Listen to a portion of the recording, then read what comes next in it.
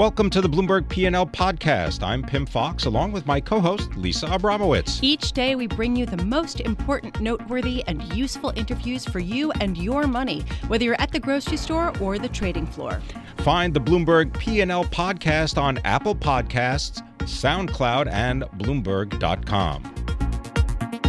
Michael Flynn has left the courthouse after entering a guilty plea to making false statements to FBI agents. And we did get that statement from Flynn's attorney. We also are getting a statement from President Trump's lawyer, Ty Cobb. I will read the whole thing to you. It is, quote, "Today, Michael Flynn, a former national security advisor at the White House for 25 days during the Trump administration and a former Obama administration official, entered a guilty plea to a single count of making a false statement to the FBI. The false statements involved mirror the false statements to the White House officials, which resulted in his resignation in February of this year. Nothing about the guilty plea or the charge implicates anyone other than Mr. Flynn. The conclusion of this phase of the special counsel's work demonstrates again that the special counsel is moving with all deliberate speed and clears the way for a prompt and reasonable conclusion." Here with us to discuss the process that Mueller is going through and to sort of speak about what went into or likely went into this plea agreement is June Grasso, host of Bloomberg Law and Bloomberg Best. Thank you so much for joining us, June. My pleasure. So let's start with just that. I mean, what do you think reasonably went into this plea that we saw today from Michael Flynn? Well, I think what you have to look at is the fact that he is pleading guilty to one count of lying to federal investigators. Even in the information itself, it lists two separate instances of lying. So this is a very good deal for him. It's a one felony count that's as much as 5 years. What's happening is he has admitted in a statement today he is cooperating with Mueller, and he must have some very important information to give him. And he's also, it's said that he was instructed by people in the transition team he called them before he made these approaches to the Russians. So you have to look at what's going on. And remember, if you put it in context, 2 days after this meeting, you had former Deputy Attorney General Sally Yates warning the Trump White House that Flynn was a security risk. And after that, you had President Trump allegedly asking Jim Comey for that oath of loyalty. So if you put all this in context, you can see that he is building his case. Well, I'm just wondering, though, what this sort of plea deal does to Michael Flynn's credibility. Because, how much could people say, well, he's going to say all sorts of stuff because he's trying to get his son off and he's trying to get himself a sweet deal and he has serious charges pending. So, yeah, he'll throw President Trump under the bus. That's what people say that all the time about cooperators. And you know what? Juries believe cooperators almost every single time. It's not just his word. Mueller is really building such a strong case. He's going to be backed up by so many other people, by evidence, by papers. And this isn't the end. Mueller is not stopping here. So, and people, there are cases where there are murderers. I can think of, the mob cases where people get on the stand and they admit to killing people. You think of some of the famous mob cases, and everyone says, well, who's going to believe a cooperator? He's making a deal. But juries believe cooperators every day of the week in courthouses across the country. June, we were speaking earlier with Marty Schenker, Bloomberg Chief Content Officer, and one of the things he brought up is that Robert Mueller and the investigators and the FBI, they have perhaps wiretaps. They have a variety of interviews with people that we don't know about. So is it is the way the case is built is that in the example of Michael Flynn, you present him with evidence that he may not know that you have? The way the FBI often operates, and in this instance, it looks like that's what happened because he lied to them. The FBI, when they interview these people, has information and they ask them questions about it, but they withhold some information. They don't give it all at once. And then they bring them back, and there's a process of going back and forth. It can go in different ways. In this case, it may have been with his lawyer, where they started to negotiate and say, look, we have this, and here's, what can you give us? It seems to me as if Flynn is giving them a lot, because remember, it's not just these charges. They also have investigations of his dealings with Turkey, his failure to make statements about being a foreign advisor. They have all that, and none of that is here, and neither is his son. Remember, we've talked before about how his son was under investigation and how that might be the real button that would push him to cooperate. So here's something that I'm trying to understand. How long was Michael Flynn cooperating with the Mueller investigation? I know we don't know exactly, but the reason why I ask is because if he's been cooperating with them for months, that means that Mueller has been building his case with Flynn's help, and all of this obviously is speculation, for a longer period of time. Do you think that this is more recent than that?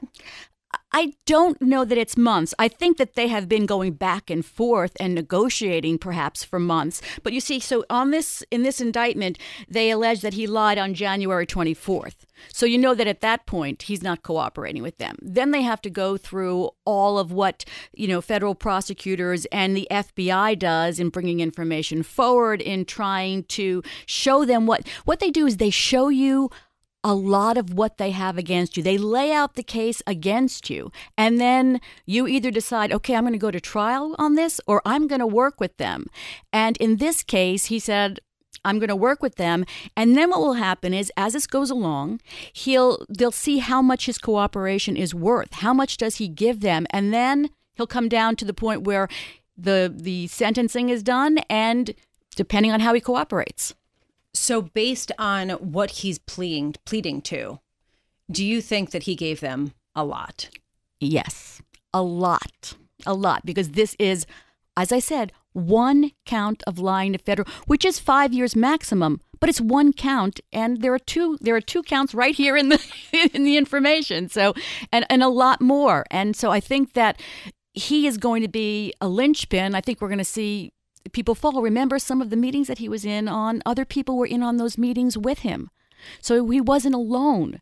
So this is just the first, and I think it's sort of telling that Mueller did it on a Friday, because it takes the news cycle through the weekend. Well, the other thing that's telling is he's doing it on the Friday that the GOP is holding their tax vote. I don't know if that's deliberate, but we'll be talking about that throughout the day and what this does, Pim, to those GOP efforts. You have to wonder whether they can pass this bill. Right.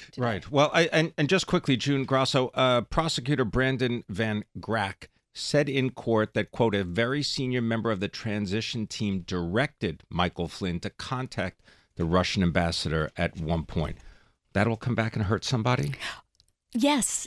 Who? And the question is, who is that transition member? Did that transition member have a direct line to President Trump? Or, you have to see that we only see one little part. He is connecting all kinds of things, and they probably have a huge board up, or several huge boards around their offices with the connections. Thank you very much. June Grasso, host of Bloomberg Law and Bloomberg Best. Joining us now is Marty Schenker, Chief Content Officer for Bloomberg. Marty, what do we know at this point, and just how serious is this? It's pretty serious. And as the markets are reflecting for the first time in quite a while, it poses a serious threat to the president of the United States, Donald Trump, in that Michael Flynn is reporting in his plea agreement that he's going to cooperate with the Mueller investigation. Wait, it's almost as if you can watch the VIX and figure out how important is the news. The VIX is now up nearly 30%. Marty, was anybody not expecting a plea deal? No, I mean, I think that it was a question of when rather than whether. We knew that Bob Mueller had interviewed Michael Flynn and that he had made some statements which were at odds with what he told the FBI. The question was the timing, and the idea would be that he would reach an agreement that would keep his charges to a minimum, and in fact, there was some thought that his son himself would be indicted, and that, at least for now, has not happened. So the question was that part of the agreement? So The fact that Bob Mueller has come forward today with the guilty plea means he's ready to move forward with his investigation. Moving forward, and this is important also, Marty, the time frame going forward for Mueller, because a lot of people were wondering, is he moving slowly? Is he moving quickly? It seems like there's been a lot behind the scenes to get to this point with Michael Flynn. How quickly could things accelerate at this point? I mean, could we see another charge come out within the next few weeks? Well, first of all, there's no reason why he couldn't do a superseding indictment of Michael Flynn should he feel he is not cooperating fully with his investigation. Superseding indictment. Can you just explain what that is? Well, I mean, just because he's pled guilty to one charge does not mean he can't come forward with more charges. Should Mike Flynn or anyone else fail to provide a full and transparent accounting of what happened during that transition. So this sort of guarantees that Michael Flynn will fully cooperate lest he face further charges if for some reason he stops. But the documents that were filed in court that explain the details of the plea agreement make it quite clear that Mike Flynn is ready to testify against senior administration officials that they had established contact with the Russians before Donald Trump officially became president, which could constitute a violation of the Logan Act. Well, apparently, and Marty, you tell us if this is wrong. Speaking in court as part of the plea agreement, Flynn said that Trump's team asked him to make contact with Russians and that he told Correct. incoming administration what he was doing. Yes. And just to mention, in context, there's a statement that's been released by Lieutenant General Michael Flynn, and just part of it, he talks about the painful many months of false accusations of treason and other outrageous acts. He says such false accusations are contrary to everything I have ever done and stood for, but I recognize that the actions I acknowledged in court today were wrong, and through my faith in God, I'm working to set things right. My guilty plea and agreement to cooperate with the special counsel's office reflect a decision I made in the best interest of my family and our country. I accept full responsibility for my actions. Is this going to spur, do you believe, any other individuals to come forward who are perhaps not necessarily the focus of Robert Mueller's investigation? Because if one person knows something, you got to think that there are other people in the same room. Well, but we and others have reported over the last few months that various members of the Trump transition team, some who are still in the White House, some who have left the White House, Sean Spicer, for instance, have been interviewed by Mueller. So it was probably people's descriptions of what it's like to be interviewed by the FBI are quite chilling. It's a moment where you have to make sure that you are telling the absolute truth because you do not know what Bob Mueller knows. Don't forget the FBI is conducting this investigation. There's reports of wiretap surveillance. They have audio of conversations. So there has already been many people who have already been interviewed by Mueller. Could there be more? It's possible, and we have no indication whatsoever that he has actually interviewed the President of the United States. In fact, we've been told just the opposite, that has not taken place. Marty, just real quick here, I want to get your take on how important this whole development is for the GOP tax plan. And the reason why I say that is because markets are continuing to sell off. The S&P 500 has bounced back a little bit, but the dollar has continued to fall. Yeah. 10-year yield still down, as well as 30-year yield. So I'm just wondering, I mean, does this throw a kink into the Republican agenda, or is this a sideshow? No, it could slow things down. No, and, we can speculate wildly about what happens next, but I think the markets are now focused on what does President Trump do? Does he remain silent? There's been speculation over months of what he would do with Robert Mueller once he gets closer to the White House. He doesn't, there's a controversy of whether he could fire Bob Mueller. We think he probably can't, but he can set in motion a process in which he could remove him. And that is, I think, what the markets are concerned about. That would create a constitutional crisis and everything gets put on hold, including the tax bill. And just also to add that Michael Flynn, the charges that are being talked about has to do with conversations between Flynn and the Russian ambassador. Thanks very much, Marty Schenker, Bloomberg Chief Content Officer. Tax overhaul in Washington. How does it affect corporations? Well, let's find out more from Joel Stern. He is the Chairman, Chief Executive Officer of Stern Value Management, and he joins us here in our 1130 studios. Joel, thank you for coming in. You know, one of the things I wanted to just begin by putting out to you is your thoughts about the tax deductibility of the interest expense when corporations issue debt. And I'm wondering if you could speak to that. But also, you've spoken about the money that companies think about spending when they look at research and development, and how we seem to have rules and regulations that really contradict what we really are trying to achieve. Is that accurate? Yeah, it is. I think maybe we should start with the second instead of the first. Firms invest money in R&D. You know, Intel, billions, right, every year. Coca-Cola, building brand value. Goldman Sachs, training and developing their people. These are called intangible assets. And so what the accountants do with this is they write it off immediately. Peter Drucker, the great management guru and professor at Claremont College, he had a very interesting comment in one of his books. It's called Out of Sight, Out of Mind. What gets measured gets managed.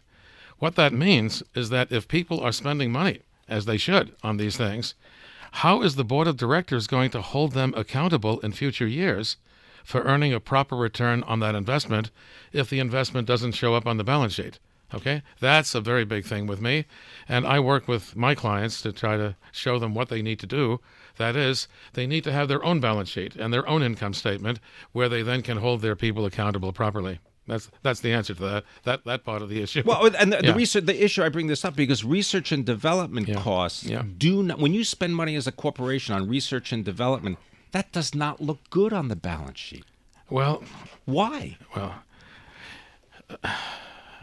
the accountants claim they're being conservative by assuming that those investments don't work out. Is that sensible?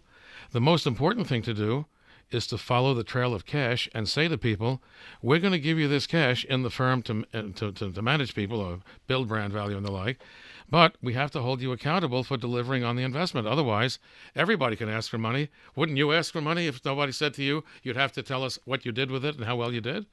It seems to me it's just wrong. That's all. I want to move to the first part of Pim's question because that's very current with respect to the tax plan that does plan to limit some of the tax deductibility of interest payments that companies pay.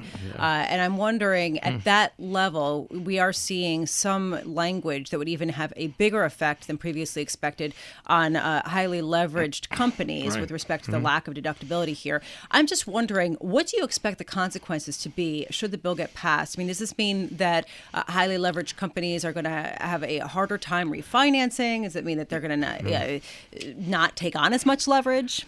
Let me step back from this. Please. There's a huge problem here.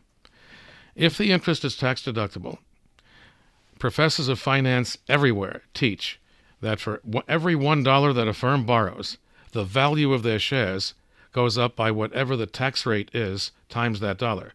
So let's assume the tax rate was 40% at the corporate level. It is close to that if you include city and state, by the way. So let's assume it's 40%. That means for every $1 of debt on the balance sheet, the market value of the shares is higher by 40 cents. So this is a very appealing thing. Why don't companies have lots more leverage? The answer, what about the associated bankruptcy risk on the other side of the equation? We call it the cost of financial distress. So we're balancing the cost of financial distress against the benefits of the tax benefit. But just extrapolating out here, this is really important because if companies borrowing boosts stock prices and companies are disincentivized from borrowing due to the tax plan, since they won't be treated as beneficially. If they reduce leverage, that will give less of a boom. Yes, wait, it's even worse than that. Listen to this. Lisa, the most interesting thing about this is that if the Trump tax bill is approved, as we expect it with the numbers that I'm telling you, the 20%, it means that the tax benefit of debt has now been reduced by, say, close to half. And maybe the risk of bankruptcy on the other side overwhelms the tax benefit. You say to me, give me an example. How about all of the highly cyclical industries that have very high fixed operating expenses, so their profits and cash are very volatile over time? I got news. Those companies better look at this very carefully. I'm talking about cement. I'm talking about steel, aluminum, glass, industrial machinery, machine tools, textiles. These are companies that are very volatile during the business cycle. And my prediction is that if they don't examine this very carefully, a lot more of those companies are likely not to make it through the next recession. So when you look at the details as much as you can of the tax overhaul bill, what would you like to see in it, and what would you like to see out of it? Okay, let me say it again. That's a great question, but my brain does not function the way yours does. Here's my suggestion. I think companies have got to take a look at this risk versus reward, which is now going to be much less, okay? And what they've got to say to themselves is, what are my alternatives? Now, there is an alternative, and it's used, of all places, in South Africa. Can you believe that? I just came back from Cape Town for some Gucci with my grandkids, okay? 3 and 4 years old. They're going to be happy to hear that. But listen to this. They use preferred stock there, and they use it actively. What is preferred stock? It's non-tax deductible debt. And at the same time, there's no bankruptcy risk. And so the companies that I just described, the 6 or 7 industries that are clearly volatile, they're the ones who should say to themselves, it's time for us to take a real hard look at this, because we don't want bailouts. We don't want more of what we had back in 07, 08, 09. We don't want that, but we want people to do things sensibly. Do I think the tax cut is a good thing? I sure do. Hey, listen, right now we're growing at 3% plus. The tax bill goes through, it'll be over 4%. That's why the stock market is so strong.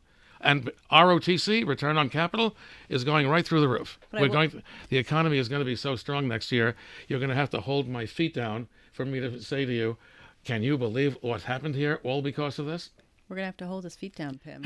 I will say, though, just really quick, 10 seconds, sure. Preferred shares, if companies do start to issue a lot more of those in lieu of debt. Right. The net benefit to stocks will be less, right? Yes, but on the other hand, the bankruptcy risk for the companies that do use this will mitigate that loss in value. So they might go up in creditworthiness. They will. Yeah. Right, absolutely. Fascinating. Thank you so much for joining us. This is truly a very helpful perspective. Joel Stern, who is Chairman and Chief Executive Officer of Stern Value Management based in New York, just back from some Gucci-goo with his grandchildren in South Africa. Pam, there was a story that really caught my eye today about an MIT study that suggests that the U.S. vastly overstates its oil output forecasts. And here to talk about the implications of this study is Mark Rossano, energy analyst for Bloomberg Intelligence. Mark, thank you so much for joining us. Can you just walk us through this study and explain the implications for the price of crude? Sure. So thanks for having me. The biggest implication is really the methodology in which the EIA is trying to project what the production numbers will be, given the fact that it's hard to dictate what is technology going to be 4 years out. What are things going to look like? So the MIT study really kind of honed in on a proper, or at least a regression that will help us kind of identify what the growth will look like. The problem when you look at the overall study itself, though, is it's using the Bakken, which is, just given the size of the data set, it makes it a lot easier. But when you think of where the growth is going to originate and come from on a go-forward basis, it's really going to be the Permian. So when you think of things from the perspective of, Bakken versus Permian, the Bakken is measured in hundreds of feet with the Permian measured in thousands of feet. I mean, just think of 3 Freedom Towers sitting on top of each other. I mean, that's what we're working with in West Texas. So realistically, I think it's a very good way of analyzing and looking at things going forward. But then the problem is, how do we take that and extrapolate it out into West Texas? I'm probably going to get myself in trouble here, but I'm quoting you, so we'll both be in trouble. Longer is better. And this has to do, as you just described, with the technology that is allowing horizontal drilling in some cases to go to 4 miles. There's a recent story that Eclipse Resources drilled a horizontal well in Ohio that is nearly 4 miles in length. That's astounding. And also Chesapeake Energy, ExxonMobil, Continental Resources, they've all broken that 3-mile mark. How can a study from MIT not take notice of the fact that you are now drilling wells that are 4 miles long horizontally? Well, and that's the thing is looking at what is the overall spacing, how many stages are there, and what is the cost. So you have to factor in on a geological level, what kind of hydrocarbon are we going for? Is it natural gas? Is it heavy oil? Is it light oil? Because each one has their own pitfalls when it comes down to geography and well construction. So if you look at what has been achieved within the Marcellus and the Utica up in that northeast region, we've seen significant gains in terms of length and cutting cost, as well as sand loadings just in terms of proppant. And we've been able to replicate that pretty much across the country to increase the amount of recoveries. And that's a big cost savings, right? Because you said that, if you do a 10,000-foot lateral well, that's 20% less in cost than if you do 2 5,000-foot wells. Correct.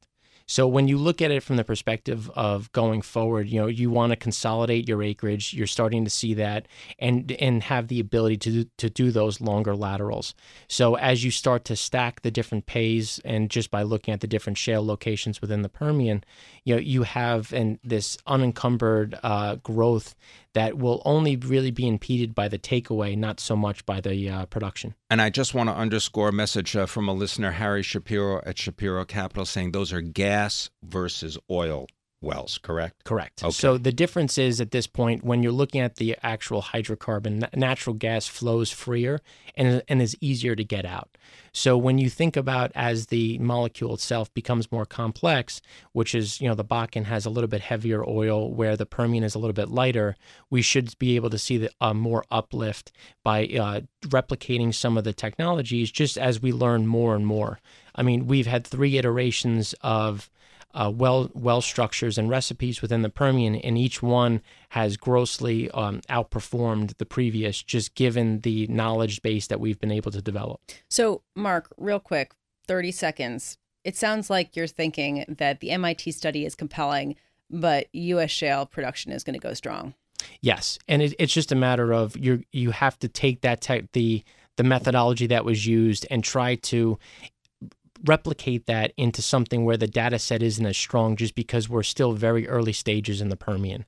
And once we start to continue those recipes and learn more, we'll be able to do more with less. Thanks very much for being with us. A pleasure. Really interesting stuff. Mark Rosano is our energy analyst for Bloomberg Intelligence. I encourage you to read his work on the Bloomberg. Thanks for listening to the Bloomberg P&L podcast. You can subscribe and listen to interviews at Apple Podcasts, SoundCloud, or whatever podcast platform you prefer. I'm Pim Fox. I'm on Twitter at Pim Fox. I'm on Twitter at Lisa Abramowitz1. Before the podcast, you can always catch us worldwide on Bloomberg Radio.